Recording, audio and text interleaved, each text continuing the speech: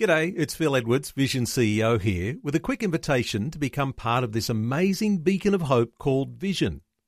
Together we can put our love into action to help people of all kinds build or rebuild their lives on the truth of God. Please consider the part you can play during our upcoming Visionathon appeal, remembering that it's your support that makes Vision possible, including this podcast. Audio on demand from Vision Christian Media. Exploring faith and the future. Neil Johnson and Bible teacher Dr. Kameel Majdali.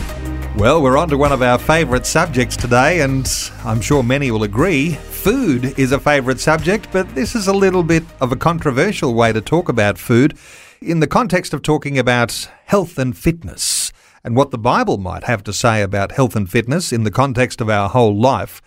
Kameel, something very controversial, the word gluttony. All right. So glad you brought that up. I'm going to tackle this one as best as I can. First of all, it's amazing that there are certain cultures, or all cultures, of course, appreciate food because without it, we wouldn't be around. But there's some cultures that really celebrate food. For example, the Southeast Asia.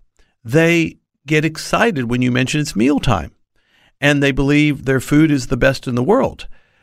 But many of them seem to be trim and all that, even though they enjoy eating. Having said that, there are those who struggle. They struggle with weight management, and they seemingly don't eat a whole lot, and they still can't lose weight. I'm really not talking so much about either of those. I want to refer to what it says in Proverbs 23, verses 1 and 2, and I'll read it for our listeners, Neil. Proverbs 23, 1 and 2. When you sit to eat with a ruler, consider diligently what is before you, and put a knife to your throat if you be a man given to appetite. In other words, better to cut your throat, which we're not telling anyone to do. It's just a figure of speech, I believe, than to sit in front of a ruler, have a mountain of food on the plate, devour it, be begging for more, and you're doing it in front of the ruler.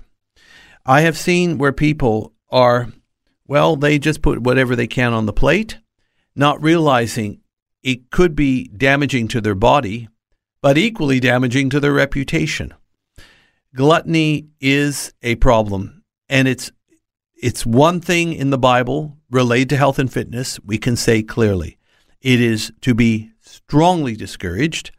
And if people have an eating disorder and cannot of themselves stop, there is help, I'm sure. I'm more than sure that they can receive that kind of assistance. Some might look at that scripture and say that's a scripture that deals with etiquette and how you behave in the presence of royalty. But in this day and age, when gluttony may well be one of the foundations for our obesity epidemic, it has other connotations. It has all kinds of connotations. And as I said, one of the things is we have to be people of self-control. It appears that gluttony happens because of a lack of self-control. Look, if it's not in food, it can be lack of self-control in drink, lack of self-control in temper, lack of self-control in the words we speak, loose lips, profane language. But the lack of self-control is not just inconvenient, it's damaging and it's dangerous. We need to be very careful because our bodies are the temple of the Holy Spirit. And if we mistreat them in any way, including overeating, it's not a good thing for us and it doesn't bring glory to the Lord. Faith and the Future with Neil Johnson and Dr. Kameel Majdali from Teach All Nations. For more from Dr. Majdali, including books and DVDs on prophecy, Bible commentaries, plus today's and other episodes of Faith and the Future, go to vision.org.au. Thanks for taking time to listen to this audio on demand from Vision Christian Media. To find out more about us, go to vision.org.au.